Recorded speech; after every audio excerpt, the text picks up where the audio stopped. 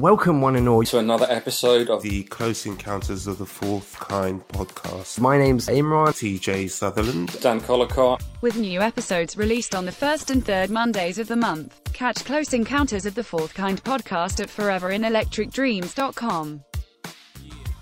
Welcome to the Close Encounters of the Fourth Kind podcast.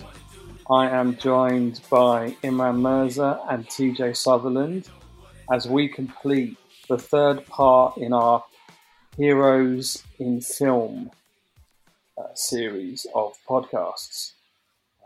Hopefully, if you've not listened to our Spider-Man and Batman film heroes podcast, then do circle back and listen to those. We'll wait for you. Don't rush. But today we are doing Superman in film.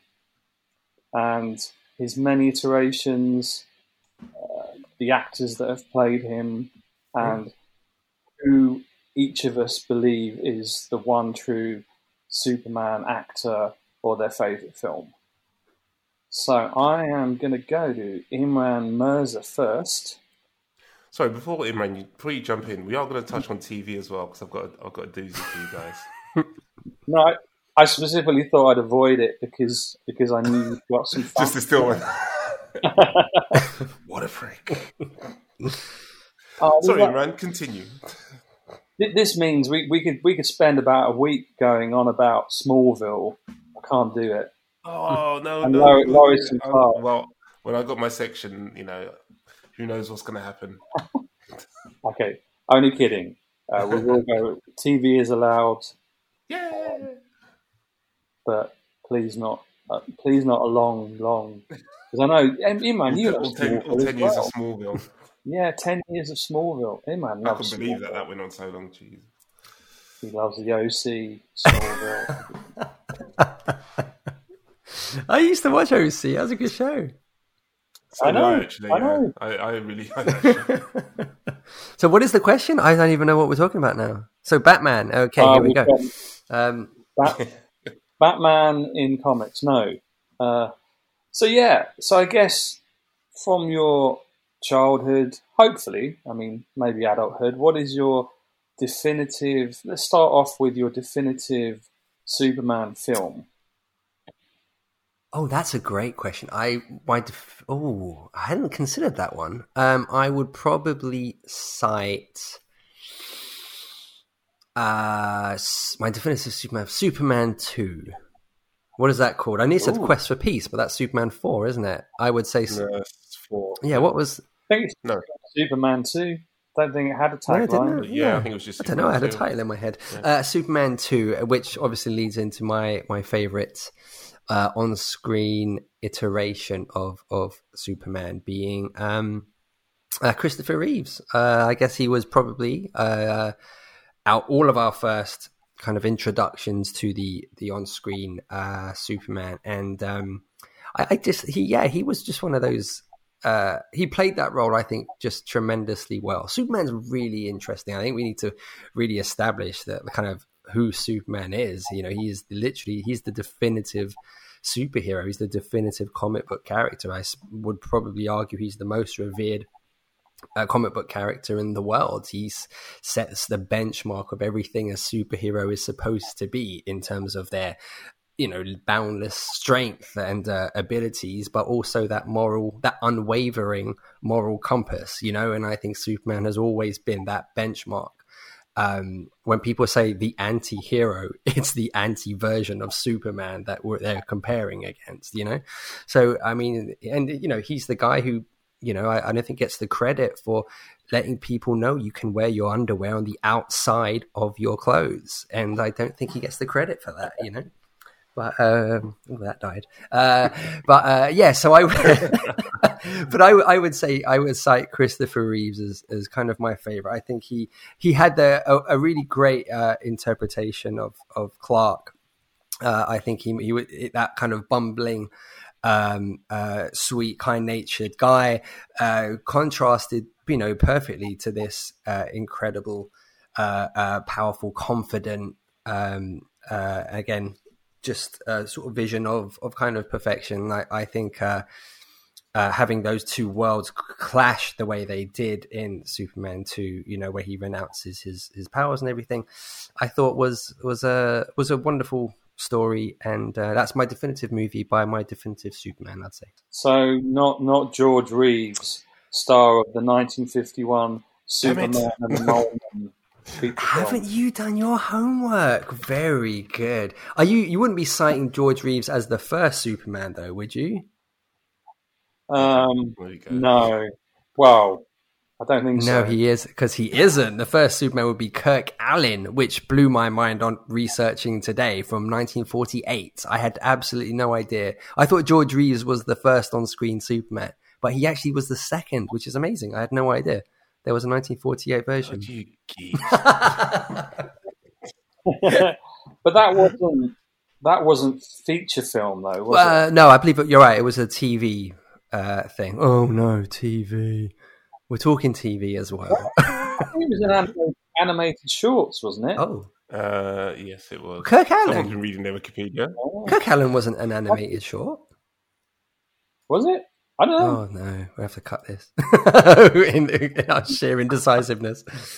I mean, let's face it, Superman has animated shorts. They just happen to be on the outside. Okay, of his, you just totally stole my underwear gag, but that's okay. Hey! That's you trumped it as well. But actually, before we you guys answer, what does Superman mean for you? Actually, let me rephrase that question, if I may, to sort of hijack it. What was the first iteration, I guess, for each of you? As not specifically your favorite, but what was the first iteration of Superman that you each saw, and how did it inform your view of Superman going forward, of what Superman should be going forward? TJ, do you want to take that one? Yeah, I mean, for me, it would definitely have been the Christopher Reeve version, and it personified the kind of clean-cut, heroic, like you said, unwavering moral compass, all of that kind of stuff. And I think, as much as I loved the film and loved Christopher Reeve's performance and thought, yeah, this guy's a proper hero, it also made me dislike the character somewhat. Just because, and one of my favorite bits, I'm trying to remember which film it was in. It's when he becomes the evil Superman. 3. In the 3, yeah. And when that transformation happened, I was like, hello, this is way more interesting than clean cut Superman. I just thought that was a great, and I actually thought it was a great acting performance as well. The way he changed his whole demeanor and and also touching on Reeves' great performance as well. There's lots of little things that he did going from Superman to Clark Kent and back again, in terms of the way he carried himself, the way he spoke. Obviously, there's when he's Clark Kent, he's you got the nervous geek kind of guy, but little things like the way his posture and everything, you could see, if you look at the two, the way he did all those tiny little things that just made that difference between the two characters so night and day. It was just absolutely brilliant. But yeah, Reeve was my kind of template for Superman. And then Henry Cavill shat all over it. Oh no! No, I'm only joking. There was that amazing monologue in Kill Bill 2 where Bill is talking about his affection for comic books and superheroes, and he talks about Superman, and he talks about how he's the only superhero whose alternate ego, his fake ego is actually alternate identity. Sorry, not ego. Is Clark. Like the actual person is Superman. He is Kal-El, but him being a bumbling, goofy, nerdy person is his view on humanity in itself being weak and pathetic. I think Superman, I think the writers would say, no, that was never, that was completely not Superman. But I love that perception. It's a really interesting take. It's a brilliant take on it. Because you think about it, if the guy wants to blend in and look anonymous when he's not flying around and leaping tall buildings in a single bound and going faster than a powerful locomotive, and the way he does, and the way he thinks that to blend in is to become this meek thing, because that's how he sees humans, as like your average human being as being, which is kind of fascinating. But Mr. Collicott, what's your definitive Superman? Well, I guess, I mean, from a kind of generational point of view, pretty much the same. But I have to add that it what makes me laugh is 1, 2, and 3. I'm pretty sure watched them, Christmas on TV or Easter on TV. Whereas not number 4. Well, I went to see that in the cinema. That was the first iteration of Superman with Nuclear Man, and that is one of the most trash films. It's really bad, isn't it? In all of it. I mean, it's really good, isn't it? Who it's even a piece of cinematic history. Who played Nuclear Man? I keep thinking it's Dolph Lundgren, but it's not. It's someone. Jabroni, I don't know. I don't know who it was. I don't know if it was someone who had done anything else. I had no idea. I don't think they did. But it was really funny because I remember when I went to see that, we were kind of, I don't know, we were probably in the last throes of the Cold War. And it was interesting that, this idea that all these, that Superman basically sent all these nuclear missiles into space. And I think it was Lex Luthor hid a package onto one of the space rockets, or I don't know. It's such a ridiculous concept, and this package then turned into Nuclear Man, who was Nuclear Man was played by Mark Pillow. Mark Pillow. I'll have to sleep on. Mark Pillow, and the voice was done by Gene Hackman, which is weird. Gene Hackman was quite good though. Wait, he did the voice of Nuclear Man. He did the voice of Nuclear Man, and Mark Pillow. What did he? Are you trying to dispute Wikipedia? Because if you are, my friend, step outside and let's have some words. Oh my god! But I can't remember the Nuclear Man actually ever said anything. I think he did. I don't. Oh gosh, I know. I can't remember. We're talking about Superman 4 way too much, I have to say. I know. Yeah. he was very East European looking, because it was at the time where you had a lot of the bad guys were either British or East European in film of that time. But anyway, so I guess moving on from that, I think Superman 1 and 2 were quite good. Superman 2 with the Zod, the evil Zod, yeah, they were fantastic from the Phantom Zone. Yes. So I had a great affection for that. But I remember Superman 3 being a bit iffy because I had Richard Pryor in it, who I'm a big fan of. And I remember so many stories about him being particularly impossible to direct and film in that. Yeah, it's a nightmare. The thing about Superman 3 that I remember the most is obviously when Clark fights Superman, but that lady at the end that gets sort of cyborged, used to petrify me as a kid. She was scary. That freaked us. Do you know what? I'm so glad that I wasn't the only one that was scared by that. Like, honestly, that freaked me out, man. That was really scary when she gets morphed into that machine thing. Yeah, that really freaked. Like, and I remember watching it. I was like, "That looks really unnatural. I don't like that. Turn it off. No." I just remember. Yeah, I remember being freaked out by that as well. I was just like, "What?" Yeah, it was not about it. Dan was he was licking the screen. Gosh, you horror fanatic. Yeah, exactly. I don't even remember it.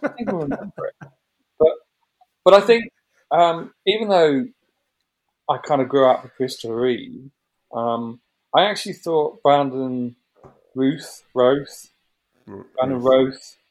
and Henry Cavill were particularly good. And I'm pretty annoyed at the moment because the whole who is Superman is completely up in the air, because he's played by someone completely different in the DC TV shows, even though Brandon Routh is playing another superhero-like character in those. Yeah, I wouldn't worry about that because none of that stuff's canon, is it? So, they don't. I mean, they've had an odd. I think in the last crossover, because Brandon Routh's now left one of the shows that he was on. I think it was Legends of Tomorrow. Yeah, and they had a multiverse storyline, and he actually played Superman again from an alternate universe, which was kind of a nice send off for him. But yeah, I as much as they kind of have license to do whatever they want on those shows, kind of certain characters they're not allowed to touch, but for some reason they've been allowed to use Superman, but they're not allowed to touch Batman. No, Flash. They have obviously the Flash show, but I think there's some of the villains they're not allowed to touch, stuff like that. So. Yeah. What did you guys think of Brandon Routh? I mean, obviously he only made it as far as one movie with Superman Returns. Fairly lukewarm reception, I think, if I remember correctly. Obviously didn't warrant a sequel. So it's just a boring film. It was a love story, and I think it just had the wrong emotional weighting. Yeah, you know, everyone really wanted an action-heavy Superman film, and I think apart from the bit. I think we discussed this on another podcast where he catches a falling plane. Fantastic, which was a really good, amazing sequence. Apart from that, there's nothing particularly memorable in it. But that's nothing down to, the actors. The actors. Yeah, I'm the same as well. I'm the same. I'm like, I think both of them are completely serviceable, but they've just been hampered by just some absolute dog-shite films, quite frankly.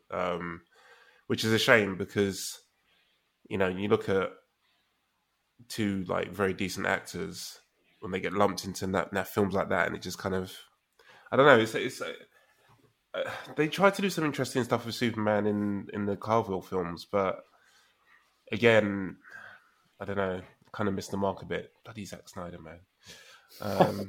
Well, I think Man of Steel was okay. The only problem with it. I think I know what you're going to say. Well, it was basically Matrix Revolutions 2, wasn't it? It was just like, especially because we'd had, Avengers at that time. So we were completely, overwhelmed with films with cities being destroyed. Yeah. All the way, in ridiculously large, overblown action sequences. So I think Man of Steel kind of suffered from that. It's like, it was just completely daft, though. I mean, this guy's supposed to be about, protecting people and saving lives and not killing anyone, and he does all the stuff that he is dead set against. He destroys and killed untold amount of people, which they kind of tried to address in Batman v Superman. So I give him a bit of credit for that. But and then he kills Zod at the end. I've just got a text. It says, from Imran, please ask me a question about Lois and Clark, the TV series. I really love it. Oh, we'll get to that soon enough. No, I didn't. Oh, you get a lot of kisses. Yeah. Have I told you about those kisses, Imran, man? It's well inappropriate. Sorry, I'm just passionate. It's 2020, man. Rein that shit in. What does the year have to do with? So, you know what that means. So neither of us, we haven't answered our favourite film. We've both said. So I'm going to say Henry Cavill. To be fair, I really think he's the perfect Superman, even if the kind of material that he's been, able to work with has been a bit dodgy. But I would say he is probably. Well, I hope he's going to carry on as Superman. And my favourite film is definitely Superman 2, which I think, Imran, you said as well. Yeah. So I agree with you. Yeah, I think I concur with Superman 2. And in fact, I think I align with you, Dan, because Carville is the kind of Superman I think I would like to see, but in much better movies, obviously. Because he carries himself well. They don't go too heavy on the, Clark Kent kind of side of things, which I always found ridiculous for the Superman character.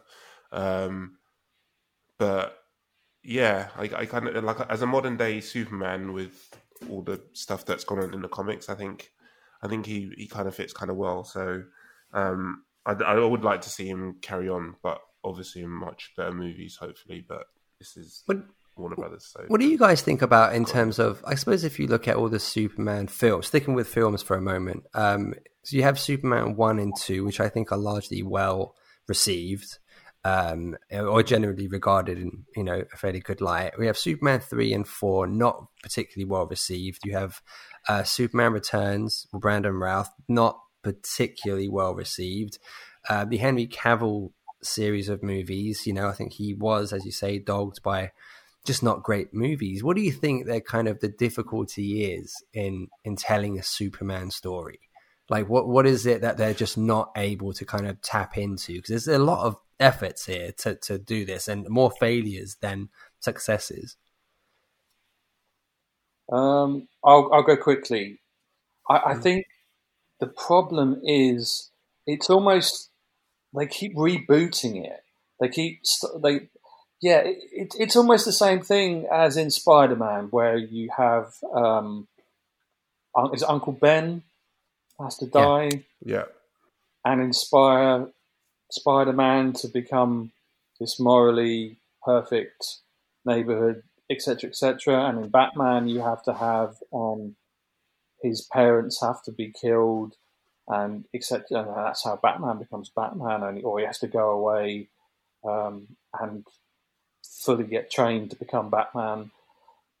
And it's a little bit like that. I think recent films, there's a lot of kind of, we have to go back and show everyone what's it called? What's his home world? Krypton. That's it. I keep saying Kryptonian, but that is the people are Kryptonian. What it is, yeah. Exactly. So there's a lot of backstory and there's a lot of repetition, and obviously I think Superman Returns was 2006, and Man of Steel was 6 years later. Yeah, 2013. I don't think that's that bad. It's not by today's standards, but yeah. Well, in fairness, Superman Returns wasn't a reboot. It was a bizarre that it was like Superman 2.5, really, wasn't it? Because it's kind of pseudo continuation of the original franchise, but not really. I know, that's such a bizarre. That's doomed from the start. If you have a series of 4 films, you can't say, right, we'll use 1 and 2 and insert a new number 3, forgetting the existing 3 and 4. I mean, on paper, that's just absurd. I mean, there's so many years in between those movies as well. I have to say, they've just done that with Terminator, and obviously that failed. Yeah, we talked about that before, and I think I cited Superman in relation to that Terminator movie that we discussed previously. I think it was our reboot conversation. It's just a really confusing creative decision, though, because it's like some of the stuff they put in there, like with this kid and you know, and he's gone away and now he's come back. It's like, what? Like, none of that made any sense in correlation to anything that had come before, or potentially anything what were they going to do? His kid growing up into like super teen, or I don't know. None of it made any sense. It was just a really weird creative decision. So bizarre. But I think Man of Steel. I didn't hate Man of Steel. It wasn't particularly what I wanted it to be, but it was. It felt like a nice starting point to, you know, Henry Cavill as Superman in X number of franchise films. I was kind of happy with it, even if it was by no means perfect and it crossed a lot of lines. I kind of thought, you know, this is good, this is okay, and then. Batman versus Superman was just, I don't know, it was just terrible. What? The drizzling shits. Yeah. It was just one of the worst edited, strangest put together jigsaw puzzle of nonsense of a film ever. And Justice League, I think I fell asleep after 20 minutes. It was just... you did well. Fell asleep. So, But I love. Have you guys seen the documentary about the Nicolas Cage about Superman? I've not seen the documentary, but I've seen the pictures of him in the suit and all that kind of stuff. And he's really buff, kind of. Yeah, it's incredible. The story behind that, and the fact that it had, Tim Burton was involved. Was it Sam Raimi as well? No, it was going to be Tim Burton who was going to direct it.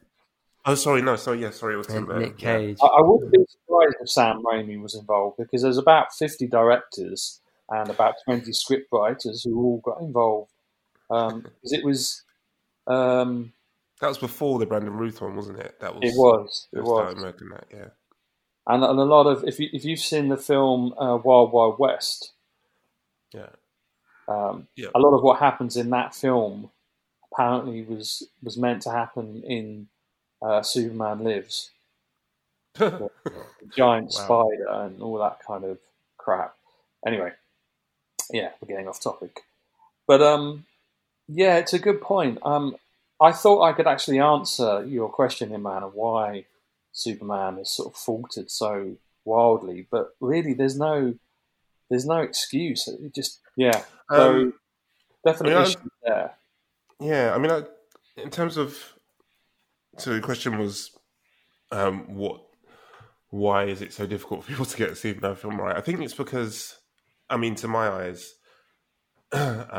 especially nowadays, when you think about the character, and this is a concern that I had with Captain America when they were going to do that character as a film, is if you're talking about this, and as much as he's from Krypton, he is like closely associated with America and, Truth, Justice, American Way and all that kind of stuff. And you start going into that kind of nationalistic kind of character that's a hero of a nation. How do you sell that into an international audience without it coming across super corny or super cheesy? I think they kind of got away with it with the first couple of Superman movies because, superhero movies weren't that big a thing, and the 70s were arguably probably a more innocent time, so you can kind of get away with doing a character like that. But with today's audience, it's probably a lot tougher, and I agree with Dan. Man of Steel kind of was around about a right tone for it, I think. But where it's gone off the rails, I think, is just where Warner Brothers have just tried to do too much too quickly, as opposed to, again, keep quoting Kevin Feige and Marvel as the blueprint, well, because they are essentially. They gave their films time to breathe. They did their solo movies, gave each character, a little bit of time to be introduced to the audience, and just built it slowly and steadily. See, that's a really good point, because if you think of Iron Man, for me, Iron Man 1 was pretty good. Iron Man 2 and 3 weren't that great at all. They're not particularly good films. They're okay, but Marvel kind of just let that franchise carry on and build towards the Avengers and everything. It's the same with the Thor films as well. The Thor films were okay, nothing special. But I think when you're doing something like that, where you're trying to build something and get people invested in these characters, give each character, especially big characters as well, a chance to breathe and a chance for people to kind of get their head around it and be introduced and grow to love these characters. They did with Bryan Singer, if they just let him do, his sequel to Superman Returns. Because Superman Returns, as we've discussed, it was a bit boring, but it wasn't terrible. Okay, it didn't make sense to have the continuity it did, but it wasn't. It kind of laid enough of a foundation for them to continue on with more Superman films. But I don't think it financially did what they thought it would. But the fact that they then moved on to rebooting Man of Steel, and rather than, again, as you said, kind of allowing that to kind of breathe a little. Well, the thing is, I don't mind them rebooting. I didn't mind the reboot to Man of Steel because I didn't mind the Man of Steel movie. But if you were going to do that, let that be the start of something that you're going to grow into a bigger universe. Let that be the catalyst. So, but what they did was they did Man of Steel, and then they rushed into, a few years later, a film with him and Batman, and then introduced Wonder Woman as well, and then it just, it conflates everything, and then you start, rather than doing, I'd prefer if they'd have done, a Superman, the Superman movie, then done a Batman movie, and I know Batman's been done to death, but give us a chance to be introduced to Affleck's Batman, and then do a Wonder Woman movie, and then do, if you want to do like a Justice League or a crossover, two of them, or do like a Flash movie or something, like do 2 or 3 solo films. So the reason why it worked for Marvel is because that's the funny thing and the most frustrating thing for me as well. It's not like they were broaching new territory. You'd already had Marvel lay out the groundwork to say, hey, this is how it can be done, and this is how it works, and it's been successful. And they had all the the examples of what the way to do it there, and they just decided to, for whatever reason, just like rush through stuff in the space of, what was it, 4-5 years between Man of Steel and Justice League, and you've introduced Flash. What's the group? Flash, Wonder Woman, Batman, Cyborg. Who? Sorry. Cyborg. Yeah, sorry, Cyborg. Aquaman, and so you introduced like 5 huge characters. Aquaman, got the whole City of Atlantis storyline, all that kind of stuff. They could have turned into it. Well, they did make the film of it after the fact, but it's. I mean, the reason why Superman films just haven't worked is just because they've just dropped the ball massively, and they've squandered a chance to build on something that started out all right. It wasn't perfect by any stretch of the imagination, but it was okay. Carville was decent. The movie, despite massive property damage and loss of life, was all right. So, while I agree with everything that you just said, it's funny because harking back to our last episode, we talked about the Spider-Verse, which technically they did what we're saying just Warner Brothers couldn't do, in that they introduced everyone into this one Spider-Verse movie. We have all these alternate versions of Spider-Man, which in theory you could have argued, well, we should see Gwen Stacy's movie, we should see Miles's movie, we should see Nick Cage's Spider-Man movie, and then bring them all together. But Spider-Verse actually introduces everyone at the same time and does it masterfully. We don't get full backstories of everyone, of course, and apparently there's, for last I heard, they're doing solo movies for everyone, which is great. But the anticipation for those movies is, I imagine, very, very high. But on paper, I would have thought, don't do it. But again, Spider-Verse kind of proved it can be done, but it's very, very hard, and you have to do a very, very good job, which Warner Brothers obviously. But you know why it worked? Say that again? Yeah. But you know why it worked? And the Superman approach didn't.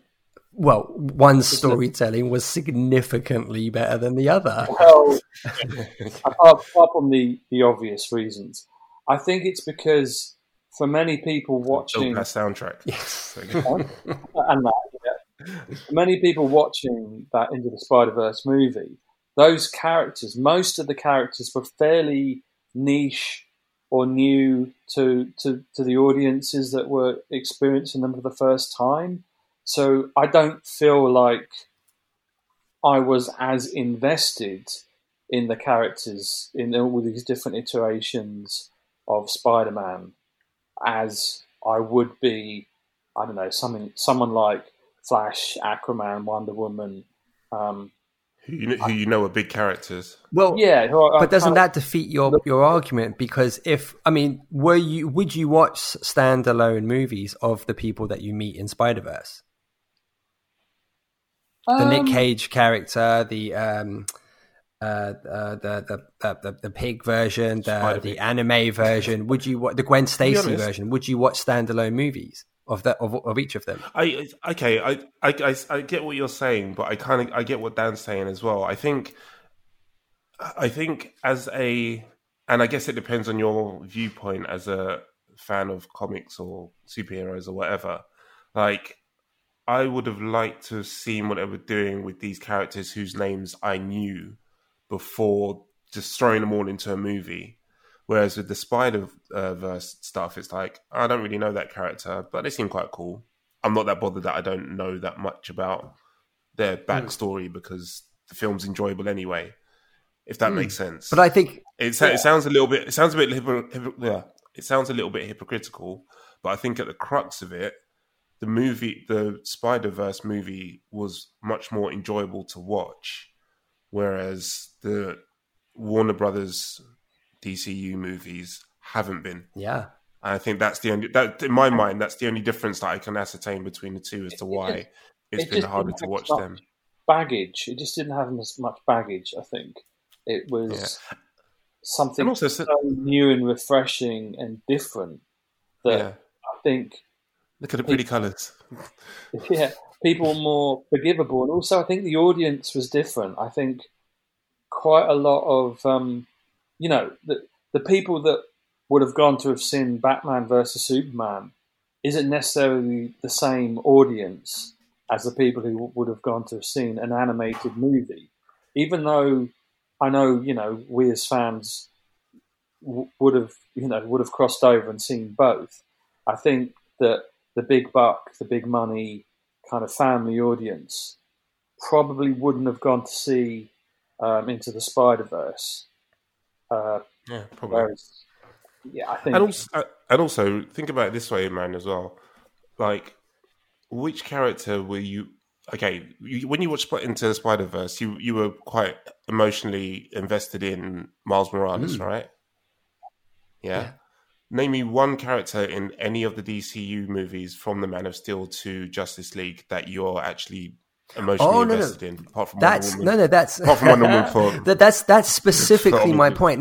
That's my point. I would never have said. Right. Okay. My point is that that Spider-Verse proved it could be done.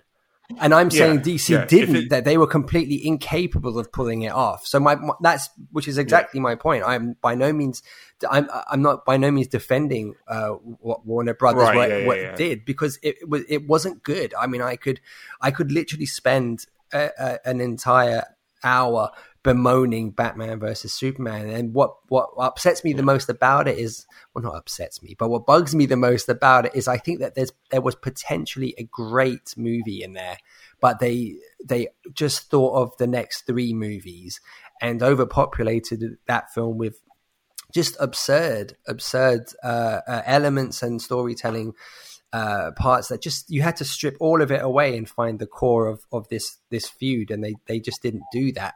But no, my only point was that Spider-Verse proved that process of introducing everyone in the first movie could have worked, but DC were absolutely incapable of pulling it off.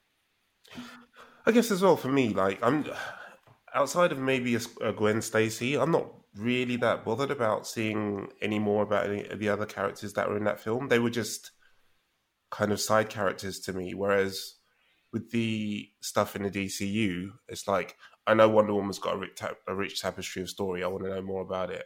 I know Aquaman's got a rich tapestry of story, I want to know more about it. So again, and maybe that's just me because I know comics and I know superheroes, so but I feel cheated that I didn't get the experience or the level of storytelling that I got from the MCU introduction movies. And that's not to say I learned anything new from the Captain America movie or from the Thor movies or the rest of it, but it gave me a chance to sit down and take in and soak in, okay, what's this version of Thor like? Why should I care about this version of Thor? Why should I care about this version of, Captain America, all that kind of stuff. I never got that with Batman or Wonder Woman eventually, because Gal Gadot is a goddess and I'll hear no wrong cinema. But, I didn't get any of that from Aquaman. He's got a few quips, cool. Flash, he's a nervous kid, cool. But I know nothing about them, and yet I'm supposed to give a shit that they're in this massive battle against this weird thing. Well, I can't remember who they battled in that film. Doesn't, who cares? No, it wasn't Doomsday. Doomsday was in Batman v Superman. Oh, I thought you were about that. Are you talking about Justice League? No, in Justice League was Steppenwolf. Yeah, it was. Do you know what bugs me about that is like the film, like Justice League, it's not a good film. But the way that there is now this online clamoring for release the Snyder cut, and it's like, why are you cheering for this film? It won't be good. It won't be good. And it's like 4 hours apparently, and it's like no one's going to say this was a genius movie. Your dog died.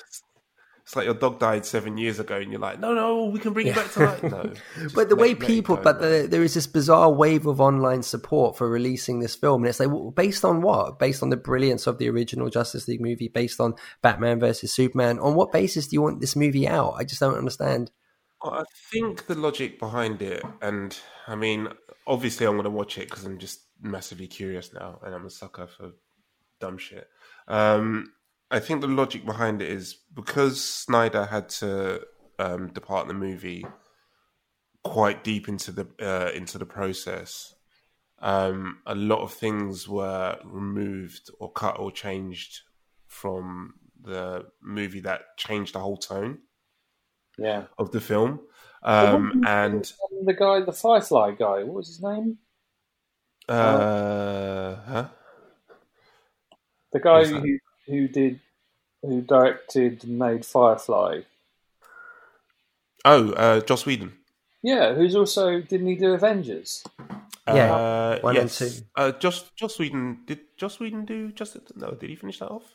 Yeah, Justice League, he did, yeah. Sure they parachuted him in and he was supposed to be finishing off, so it's a bit odd that he changed it so radically from whatever Snyder. Yeah, and I think a lot of that came from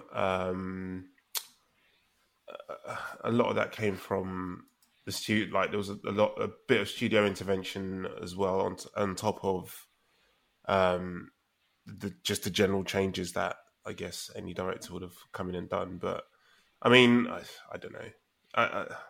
I'm curious to see just how extensive these changes are, because there is a lot of talk about, really changing the pacing and the logic of the film as well. Maybe we should do a podcast on it. We should all watch it and then talk about it. Oh yeah, definitely. I have to make one point that I think both of you touched on. That is, it's incredible that, in my opinion, not only is as Imran said, Superman is the definitive superhero. Above all else, I think he stands tallest and proudest as the first superhero you think of when someone actually says the word superhero. But not only that, I think the 1980s films with Christopher Reeve were probably the first superhero action films that ever came out with the scale and the budget that they did and the money they made. So they actually set the blueprint for everything that followed. So it's almost kind of ridiculous that blueprint was used to great success by Marvel, but for some reason, well, I suppose you could argue some of the X-Men films are quite good, but overall, Warner Brothers laid the foundations and then built a tower of shite. And you just think, how could you manage that when you had the building blocks there for the definitive, perfect action superhero film? Anyway, just wanted to make that point strongly. Yes, no, I agree. I mean, I don't know what the difficulty, I suppose, is in telling a story. I mean, I know we've talked about was it Superman Lives, the Nick Cage one?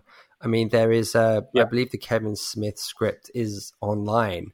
I don't know if it, you never know what to see online. It could be written by someone else, but I've read it and it's really exciting. It seems like it would have been really, really good.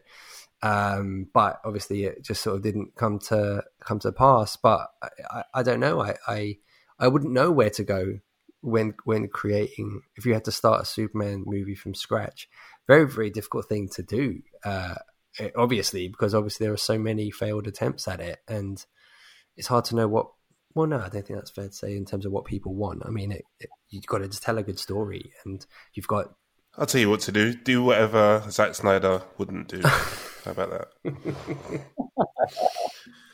But it's weird. I mean, one of the things I noted between 1987 was Superman 4: Quest for Peace, and then there was a gap till 2006 before another Superman film was made, largely because I think Superman Lives sat in development hell for a ridiculous amount of time. But in between, there were 3 TV shows that were very successful, which I know, TJ, you're itching to talk about. But there was... It's me rubbing my hands. First, there was... I don't even know what it was, but the first iteration of Superman, the TV series, which then later on became Lois and Clark. And then following Lois and Clark, there was the never-ending, horrible soap opera nastiness. Longville. Yeah. Very good. Longville, man. Way too long. That was the longest fucking TV show that ever existed. Oh my god, I forgot that song as well. No, I was just going to say, I remember I started watching it. I was like, oh, this is a cool idea. And then, like, I was just, after a while, I was like, this has been going on years now. I can't be asked with it. And then, I left, stopped watching it for a long time. And then one time I caught it and I was like, oh, this must be reruns. And I was like, wait a minute. The guy's like 45 years old. What's going on? It's like this show, and this is a new episode. What is going on, man? They need to. The weirdest thing about it was that they had said from the start it was, to be rooted where it was in that era of pre-Superman, and so then I think the famous rule that they said was no flight, no tights. So he would never actually become Superman. Oh yes, yeah. But it was so weird because near the end, there were many years I didn't watch it, and then. Didn't he get a job in Central City? He's working. He's in Metropolis now. He works. He's in a relationship with Lois Lane. He works for the Daily Planet, and he's 45 years old and still isn't Superman. He's got a mortgage. He's got pension. It's like, this doesn't make any sense. Just put the freaking cape on and continue your show. It's just so bizarre that they just refused to pull that plug, but proceeded in every way that they could. Within his story. But incredible. It did the classic thing that Gotham also did, where it's like, not only do you have to have the young version, whether it's, I don't know, teenage or young adult version of a famous superhero, but you also have to have the same villains, and they're all young and they're all mates. I mean. God, Smallville was terrible because they were all mates with Lex Luthor, and it was very much an origin story of Lex Luthor as much as it was Superman. But Gotham was the same. It was like, oh, well, here's a young 12-year-old Batman, and oh look, there's an 18-year-old Penguin and a 20-year-old Riddler. But there was the Smallville comics did feature a young Lex as well, didn't it? I'll look it up and I'll cut this if I'm wrong, but I'm fairly definite because I remember thinking, why would you put Lex in there? Because clearly he's worlds apart at this point, I would have thought. But I believe there was a Smallville comic series and it did feature baby Lex. Oh, wow. But shout out to the brilliant Michael Rosenbaum, I think, when in those early series of that show. I thought he played a Lex, excellently. Yeah. I thought he was an excellent Lex. Yeah. Yeah, to be fair, he was. He's got a twin brother who who's also Oh God, here we go. looks like the same. I don't. But just weird. This isn't a joke. He has a twin. Okay, I thought you were going to punchline of something Rosenbaum. I don't know. It's just, just imagining how intense it is to have two Lex Luthors. That was kind of what I was going.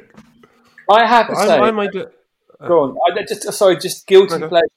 I did like Dean Kane's Superman. I did like that. It was alright. It was for its era. It was a great show, yeah. And for it to run as a... And actually, outside of the movies, I'd say that's probably the one that was quite formative of my Superman experiences in terms of like on-screen experiences. But I made a discovery today of something that I had no idea existed. Prior to Lois and Clark, and I think this is what you touched on this as you were talking about them, Dan, was the Superman-inspired TV show that aired before Lois and Clark from 1988 to 1992. But with Dean Kane in it? No. Oh. It was called Superboy. Oh, God. Oh, no. And it's man, I've got to send you. There's or the trailer of all the intros for it. So this appears to be, because I was looking on a few different forums and stuff like that. Because I was like, how did I never ever hear about? It ran this? for 4 years. Like when I was it ran for 4 seasons. Yeah, from 88 to 92, and this would have been when I was like, in my early teens, and you'd think I'd be watching a shitload of TV, so I would have caught this. But yeah, this show called Superboy, and there's like I say, on YouTube, there's someone's put together all the different intros from all the different seasons, so you can see it, see how it changed over time, and it's the weirdest thing when you watch the intros, because obviously it spans the 4 seasons or however many you had, and it obviously starts off with him as a teenage kid, and he's wearing the tights and the cape and the whole shebang, and he's flying and all that kind of stuff. So it's like, okay, so this is actually Superboy. But as it goes on, I think the actor changed from season 1 to season 2, and he was still kind of, you could argue you might have been like, I don't know, late teens in season 2. But then as you watch the intros to like the next couple of seasons, it's like, okay, this guy's like 32 years old now, and you're still calling him Superboy. Like, the guy's working in Metropolis. He's like got a suit on. Like, Lois is like this big grown woman, and you're like, why is this guy still called Superboy? I don't get it. But yeah, this show aired, and it was the precursor to Lois and Clark.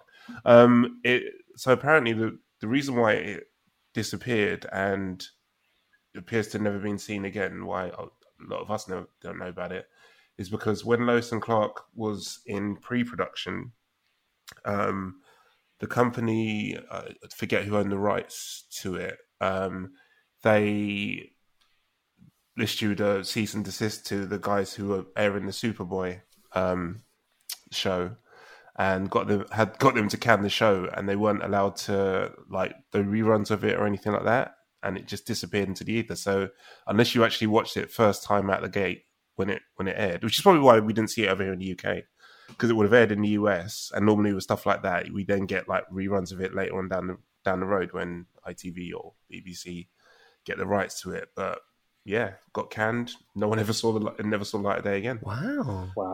Apart from on YouTube, I think you might be able to catch a few episodes here and there. 4 years though. Yeah, I was. Yeah, and you think like that's a big show, like to last 4 years, and it obviously must have done relatively well. But yeah, they decided to go in a different direction and canned a lot of them. But I just found it hilarious that they started off with Superboy, and it fit for what looked like the first season, and then as you get into the later ones, like, dude, you can't be running around calling yourself Superboy anymore. It's weird. It's really weird. I have to say, shout out to Imran. You had got it right. The Kirk Allen serials. So he had live action films in the 1940s and 1950s. Oh, right. But before then, there was animated shorts in the 40s, but it doesn't actually. I've just looked this up. It doesn't actually say who played Superman in the animated shorts. But yeah, Iman, you were spot on. The first live-action film starred Kirk Allen. There we go. There's Superman. Super cool. Oh god, that's terrible. So I've just got one more text from TJ this time. It says, "How can we get through an entire episode without mentioning Supergirl?" Well, it's shit. Not really. I say that I actually watch it quite a lot. Actually, I can tell you why. Because she's not Superman. Yeah, it's okay. Well, that's a good answer. But yeah. Yeah. I was actually apologies. I'm not trying to be sexist or anything like that. The subject is Superman, so there you go. We'll do Supergirl another time, I'm sure. In fact, we should do a DC TV characters thing one time. Like the Flash, League of? No, not League of. What are they called again? Legends of Tomorrow. All that gubbins. Yeah, we could do. But yeah, I was actually talking about Supergirl, the TV series, which not TV series, so film that came out in 1984. Oh yeah, that is shit. Yeah. I was right the first time. The amazing thing, it had Peter Cook in it. British comedian Peter Cook was a bad guy. That was funny. Sorry. Well, I think on that bombshell, we should probably wrap up our Superman film and TV episode. Thank you, everyone, for tuning in. I hope you enjoyed it. Thanks to Imran and TJ.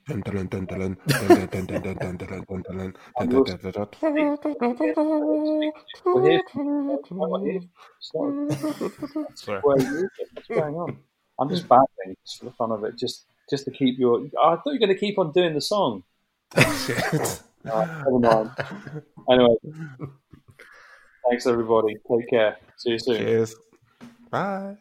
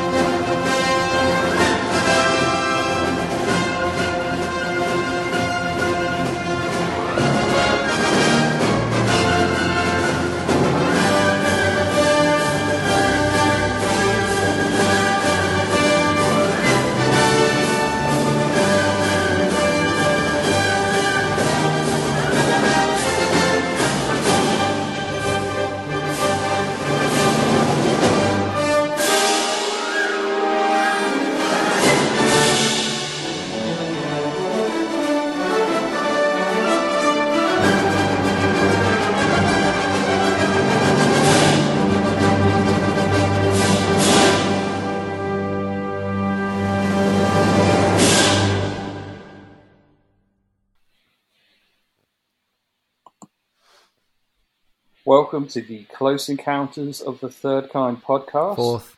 And we... Oh, fuck me.